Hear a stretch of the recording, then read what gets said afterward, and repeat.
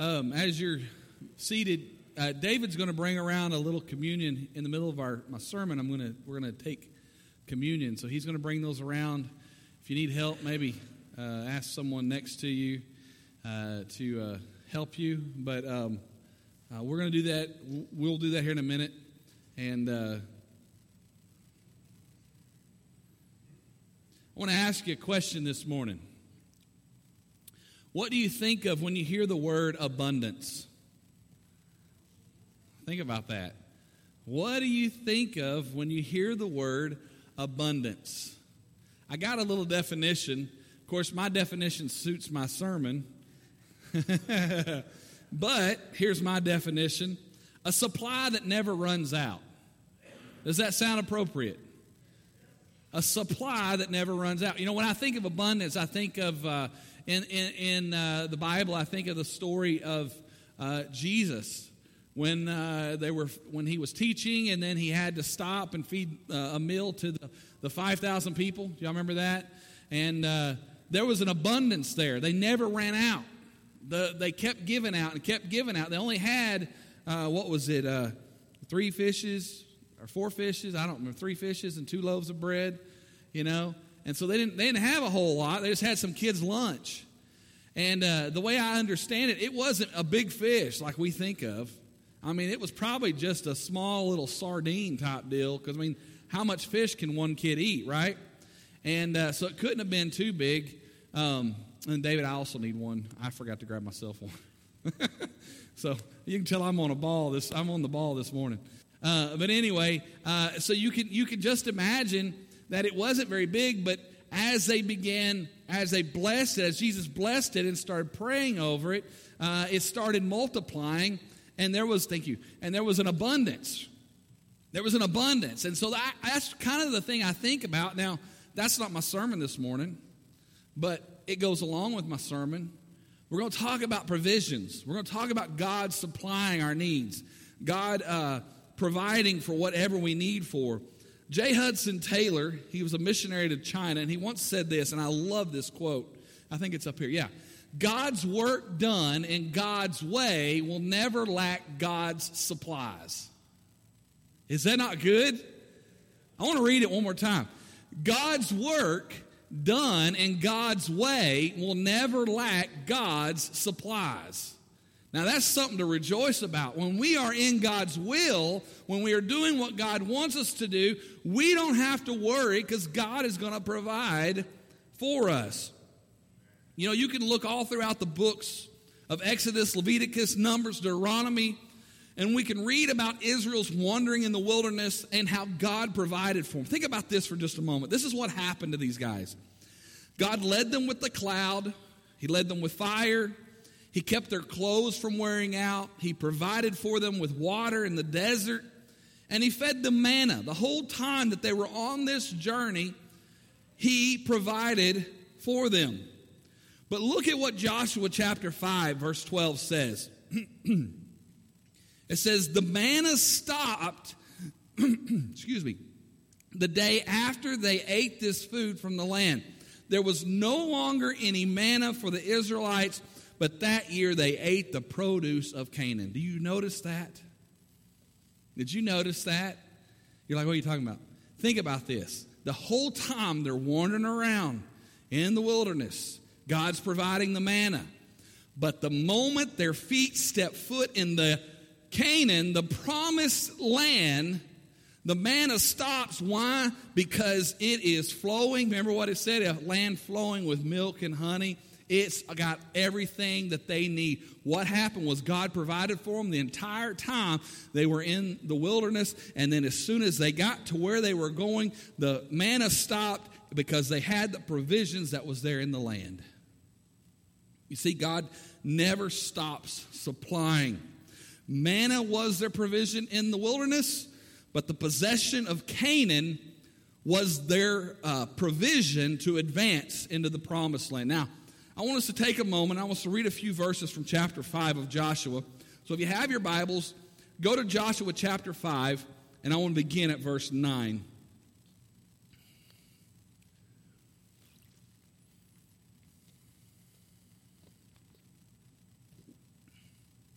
Joshua chapter 5.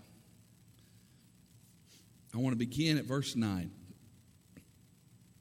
It says, "Then the Lord said to Joshua, 'Today I have rolled away the reproach of Egypt from you.' So the place has been called Gilgal to this day.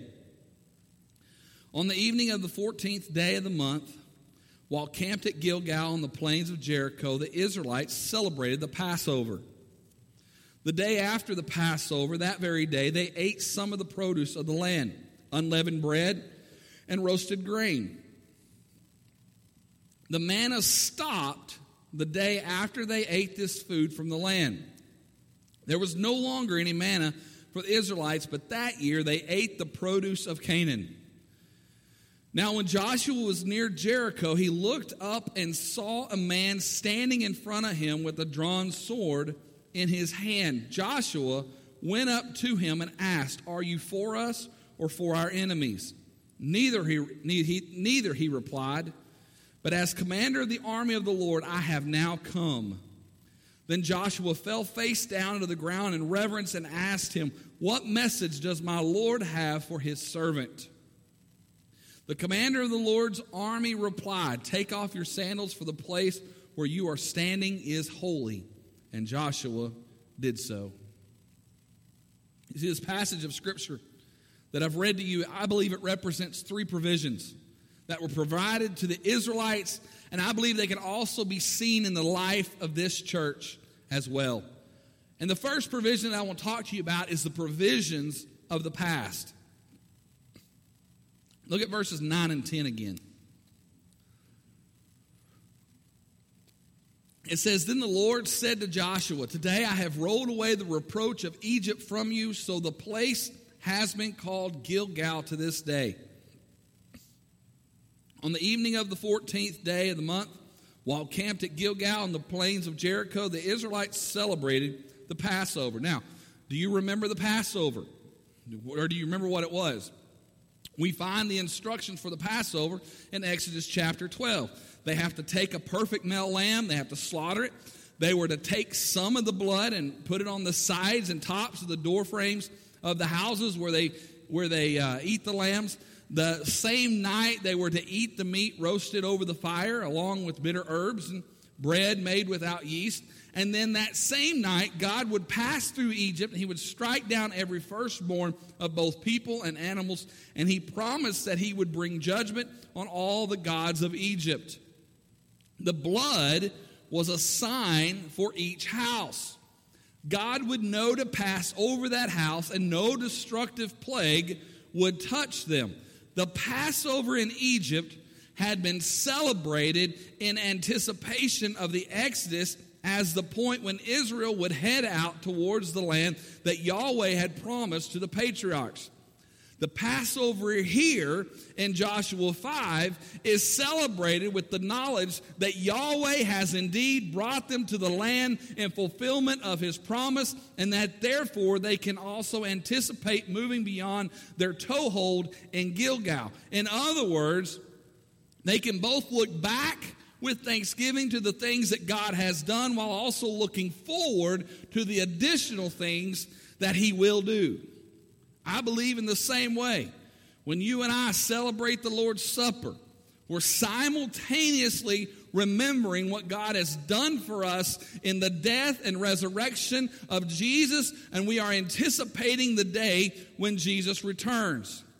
Can we do this? Here's what I want us to do. I want us to just take a moment, and you have the emblems in front of you, and we want to participate this morning. We want to remember what Christ has done by taking communion. If you would, take your juice. If you did not get one, you can raise your hand and we'll bring you one. But we want to celebrate the past. We want to celebrate the provision of what God has done in our life, of what he's done in our hearts, how he has saved us, how he has changed us. Think about who you were before you got saved.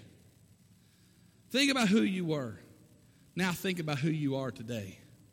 Think about the person that you are today. That is because of what Christ did at Calvary. When he went to the cross and he died on that cross, he bore our sins so that we would not have to have them any longer. He took those sins upon himself. We sang about it this morning. We sang about it this morning in several of these songs, talking about how Jesus took our sins. And that gives us something that we can rejoice about. Amen? So what we're going to do right now is I want us to take this. I'm going to real briefly tell you, the bread represents Christ's body. We remember what he went through, that whenever he took those stripes upon his back, it was for our healing. He did those things for us. And then when we take this juice represents the blood of Christ. That as we drink it, we remember that his blood was shed on the cross so that we could have eternal life. Let's pray over these. Lord, we just come to you right now. And as we take these emblems of communion, help us to remember of what you went through and then what you've done for us. We give you praise and glory in Jesus' mighty name. Amen. You can take these today.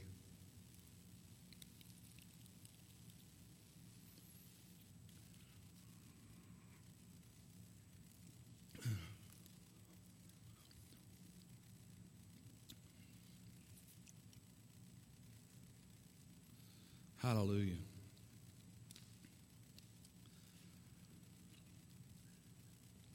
The Israelites were remembering the past and what God had done for them. You and I, we remember the past and what Jesus did for us on the cross and being raised from the dead. This is an act of remembrance. We are remembering the provision. They remembered what God had brought, how he had provided all in that time in the wilderness, all in that time. And they were celebrating that. They were remembering the provision that God had done. When we take communion, that's what we're doing. We're remembering the provisions of what God has done for us. How he's healed our body, the times that he's healed our body, how he's cleansed us of our sins, and everything that he has done for us and what he's done for us. It's been a wonder and it's been magnificent. This is an act of remembrance. And it's important for us to remember what God has done for us and what he's brought us out of. But we cannot and we must not dwell on the past. Amen? And here's why. God has a greater abundance waiting for us. That's why we can't dwell on the past. The past was good, right? You ever sit there and just think, oh man, I remember the past? Do you? We were talking about this. You know, we may look out and we may think, man, life was so much simpler when I was little. You know, and when kids are young, they're thinking what? Man, I can't wait to be this, or I can't wait to be that. They want to grow up fast. But yet we remember the past. And can I tell you, there's nothing wrong with the past. We sang songs that were from the past this morning, right? I mean, those are some old songs, right? I mean, I don't know when they were written, but they were old enough that they have a public domain, which means that they're free for us to play, listen to, whatever we want to do, and not have to worry about copyright infringement laws, you know? So that tells you that they're probably about 100 years old. And there's nothing wrong with any of those songs. We were worshiping with those songs. And we're remembering the past. Some of y'all remember growing up in church listening to those songs. And you maybe some memories started coming back of some people that were in your life that maybe either sang those songs or, you know, it was, one of my memories growing up was going to the nursing home, you know. And I remember that's all we had at the nursing home was hymnals. We didn't have an overhead projector. We didn't have anything, so we'd pass out all the hymnals and we'd sing whatever's in those books because that's what we had. But I remember going with my grandparents and my parents to the nursing home. Those are memories, and I thank God for those memories. And we want to remember the past, but we don't want to dwell in the past. Amen? God's provision was great in the past, but here's the thing. God has a greater abundance for us in the future. Amen? God has something far greater than we've ever imagined or even possibly could imagine. And the second thing is the provisions of today. Look at verse 12 again. Joshua 5, verse 12 says, the manna, and I've read this several times, but the manna stopped the day after they ate this food from the land. There was no longer any manna for the Israelites, but that year they ate the produce of Canaan. Manna was their provision in the wilderness. It's what they had. That's all they had. It's what God had provided for them. He did start sending them some quail after they started complaining. You know, they started growling. He's like, fine, here's some quail too, you know. And it opened up the heavens and he dumped quail on them. Where did all these quail come from, you know? But the possession of Canaan was now their provision. It was their provision to advance into the promised land. They'd be living off the land. God never stopped providing for the Israelites. Now, of course, the manna was something that fell from heaven, and the provision in Canaan was from the land, but God placed them in the right field at the right time so they could enjoy the provisions for that time. Amen? Now, let me ask you a question. How many of us take for granted the provisions that God provides for us on a daily basis? Think about that. It's easy to thank God for the miracles, right? Because you don't see it coming. You know, like all of a sudden you're flat broke and you're thinking, man, what am I going to do? And someone knocks on your door. You walk up to the door and they hand you a $100 bill and just tell you, hey, God told me to give this to you. You're thinking, man, that's awesome. I can tell you story after story after story of things that happened here at this church, wondering how in the world we're ever going to provide for that week. When there was no way, and then all of a sudden somebody would show up out in the front lawn with a check for $2,500, or somebody would give us a check that week for $5,000 or $10,000, or there'd be $300 taped to a door out here, or there'd be $1,000 slid underneath my door. Just tell you time and time again of things that God has done, and those provisions are easy, but we tend to neglect and forget about the daily provisions of how God gives us the abilities to get up every single morning and go to work to provide for our families.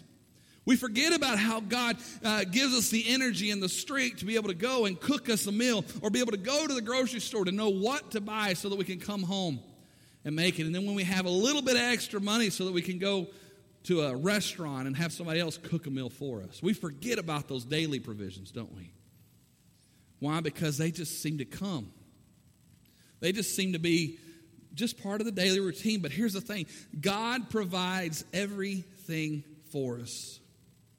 God is our provider. He gives us the skills that we need. He gives us the abilities to make the income that we have. And that's why that I make it a point to give my first tenth to the Lord. And then I live on the rest that He's given me. My provision comes in my obedience. I am obedient because I love God and He's taking care of me. My trust is in Him. That was true in my past. That is true today, and it'll be true in my future. Amen. He is my provision. The end of the manna signaled a new phase in Israel's history. The people were no longer in the wilderness, but they were in their homeland. And because of God's provision, they were able to take possession of the land that God had promised them many generations ago, beginning with Abraham. Israel would continue on and possess the lands that God promised through God's provision. And that brings me to my third provision, the provisions that are to come. God is not finished with us yet, amen? God still has more work for us to do. Israel was not done just because they had reached Canaan. Now they had to go and possess the land that God had promised them, and it all starts with Jericho. Look at verses 13 and through 15 again in our text. Joshua chapter 5, verse 13 through 15. It says, now when Joshua was near Jericho, he looked up and saw a man standing in front of him with a drawn sword in his hand. Joshua went up to him and asked, are you for us or for our enemies? Neither, he replied, but as commander of the army of the Lord, I have now come. Then Joshua fell face down to the ground in reverence and asked him, what message does my Lord have for his servant? The commander of the Lord's army replied, "Take off your sandals, for the place where you are standing is holy." And Joshua did so. You see, this is just the beginning. Chapter 6 is when you read the plans that God has for the city of Jericho. God gave Joshua a very specific and quite unusual strategy for conquering the city of Jericho. Now, some of us might even think that it was a crazy plan. I mean, right? I mean, this is ludicrous. They marched around the city quietly for 6 days.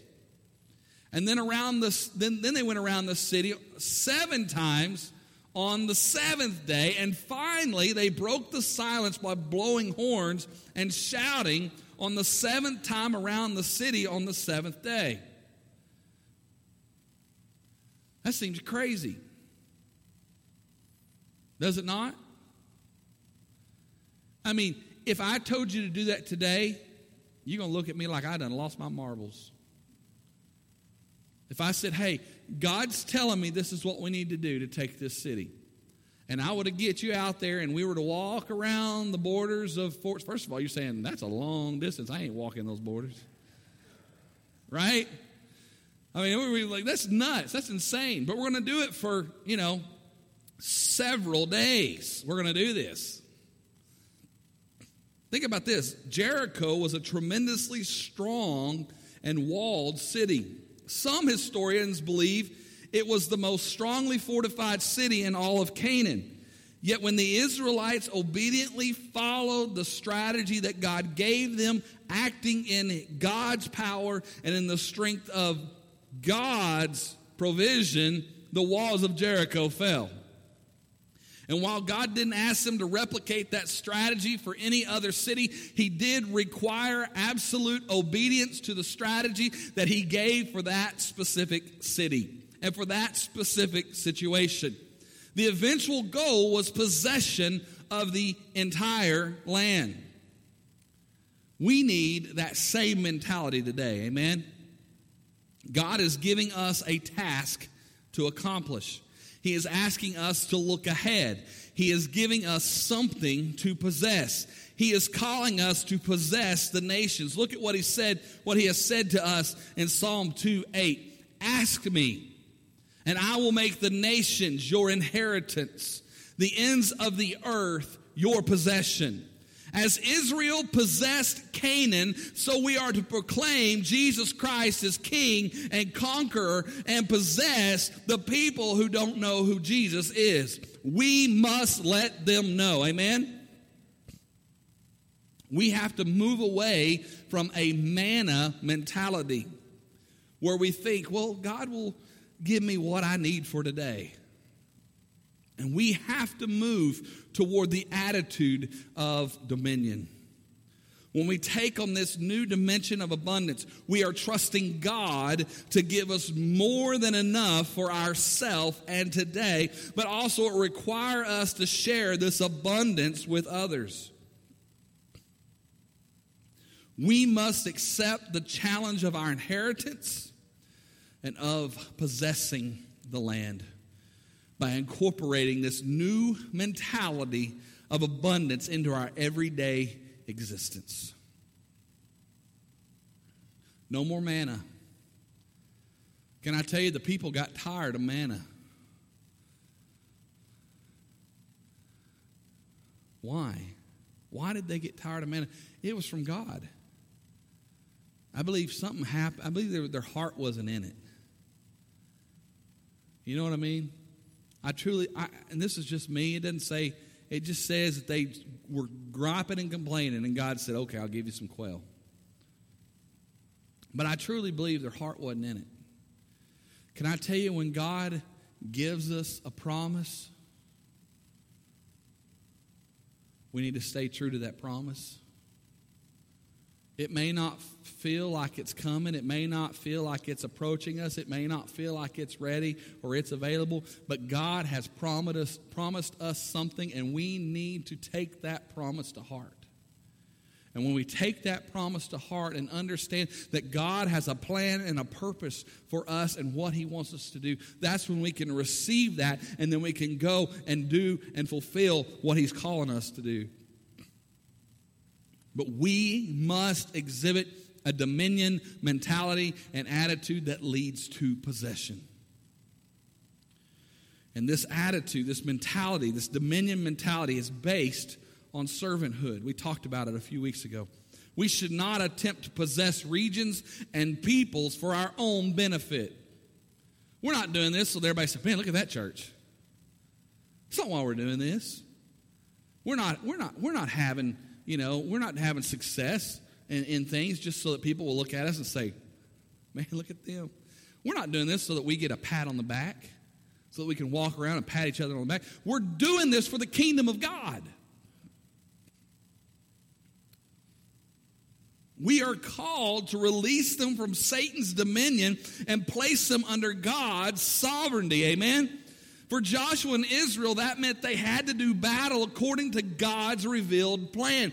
God guaranteed the result, and if they were willing to obey, it means that because of the work of Christ on Calvary, then the unreached people are ours.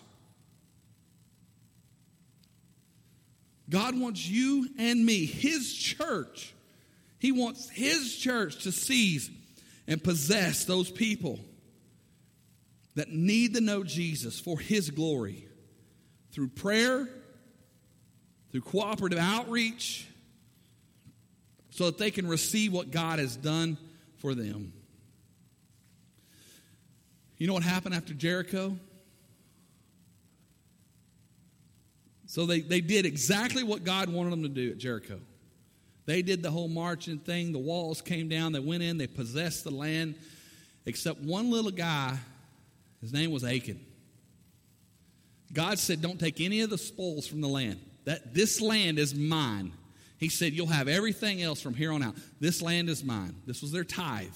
This was the first land. It was God's. God said, it's mine. I want it. Don't take any of it. Well, Achan got this idea, well, surely a little bit won't hurt. So he took some of the spoils from the land. They go to Ai, and they get the dog mess beat out of them. I mean, just whooped. And Joshua goes to God and said, God, what's the deal here? You told me that you were going to allow us to possess the land. And God said, yeah, I will. But you got a problem. There is somebody in your camp that has not done what I've told you to do. He said, well, God, who is it? He said, call them out, bring them in, bring them before. And they did, and they got everybody, and they got it all the way down to this one guy, Achan. And they find out that he had taken some spoils from the land. And because they had taken some spoils from the land, God said, that's your problem. You need to get rid of the sin that's in the camp. And they went in and they wiped his entire family out, every piece, lineage all the way through, and wiped it all out, cleaned it out. So then they went and fought Ai again because they had gotten rid of the problem. They went and fought Ai again, and this time they were able to conquer and go in and possess that land. You see, here's the thing. God is going to reveal a plan to us. God is going to give us a purpose and a plan of what we are to do, what we are to accomplish. We need to listen to what He's telling us, and then we need to obey the word that He has given us. We can't just go into it blindly. We have to go in with the plan that God has calling us and what God wants us to do. This is a giant task, amen? There's a lot of people that do not know Jesus. It's a large task, but guess what? We're not the only ones that have been tasked with this challenge. However, we have to do our part, and when we are obedient to what God is asking us to do, then we will see an abundance of resources continue to flow in for us to do the work that God has asked us to do. So it is time for all of us to make a decision. Are we going to follow God's calling and listen to His voice to do the work that He is asking us to do, or are we going to continue to just do what we have to do to get by? What are we going to do? I want to do all that I can for what God is asking me to do. Here's what I believe. If God's telling you to do something, you don't have to sit there and look at your abilities. If God is speaking to your heart and telling you, I want you to do this, you don't have to sit there and look at yourself and say, God, I'm not fit to do that. God says, I don't care what you think. I'm telling you what I'm calling you to do. Think about David. David was a little shepherd boy when he was asked to be king. And look at what he did. Look what he accomplished for God. Why? Because God had called him. God don't only see what we see. God sees something far greater than what we could ever be. But I want to do everything that God wants me to do. It may require me to think differently. It may require me to give differently. It may require me to act differently. But whatever it is, I want to do what God wants me to do. And my question to you is, are you with me? Are you wanting to give God everything? And let him supply the abundance for you to do the work that he is calling you to do. Let's pray. God, we just thank you. We thank you for this time that we can come and be in this house. And God, I thank you for everyone that's here that has heard this message. God, you have an abundance that's there for us. God, there are things that you are going to ask us to do that may seem crazy. It may seem impossible. It may seem like we just can't do it. But God, with your power and with your strength and with your resources, with your abundance, we can do all things through you that have called us and asked us to do those things. So we need to listen to what you're saying, and we need to obey. So God, as a church, we are standing together today. And we are listening to your voice. Speak to us. Speak to us and have us to do your desire, your will. In Jesus' name, amen. Can we all stand this morning? I want us to stand. I know we did this last week. I believe there's something about praying for one another. Can we just do that? Can we just reach over and maybe hold someone on the shoulder, and can we just pray for one another right now? Just pray for whatever it may be. Maybe God is calling you to do something. If you want to, then just say something to somebody. Say, hey, I want to pray for this, or I want to pray for that. And let's just pray for one another right now. Can we do that? God, we just come to you right now. God, all over this congregation, God, I pray for every individual that's here. I pray that as we are joining our hearts together, God, to hear your voice, to hear what you're saying to us, that we can be who you've called us to be, to do what you've called us to do. God, we give you praise and we give you glory. We ask you to move in our hearts, move in our lives, do a work in our lives. We give you praise, God. Hallelujah, hallelujah, hallelujah. Lord Jesus, you're King. Lord Jesus, you're King. We love you today, Lord. We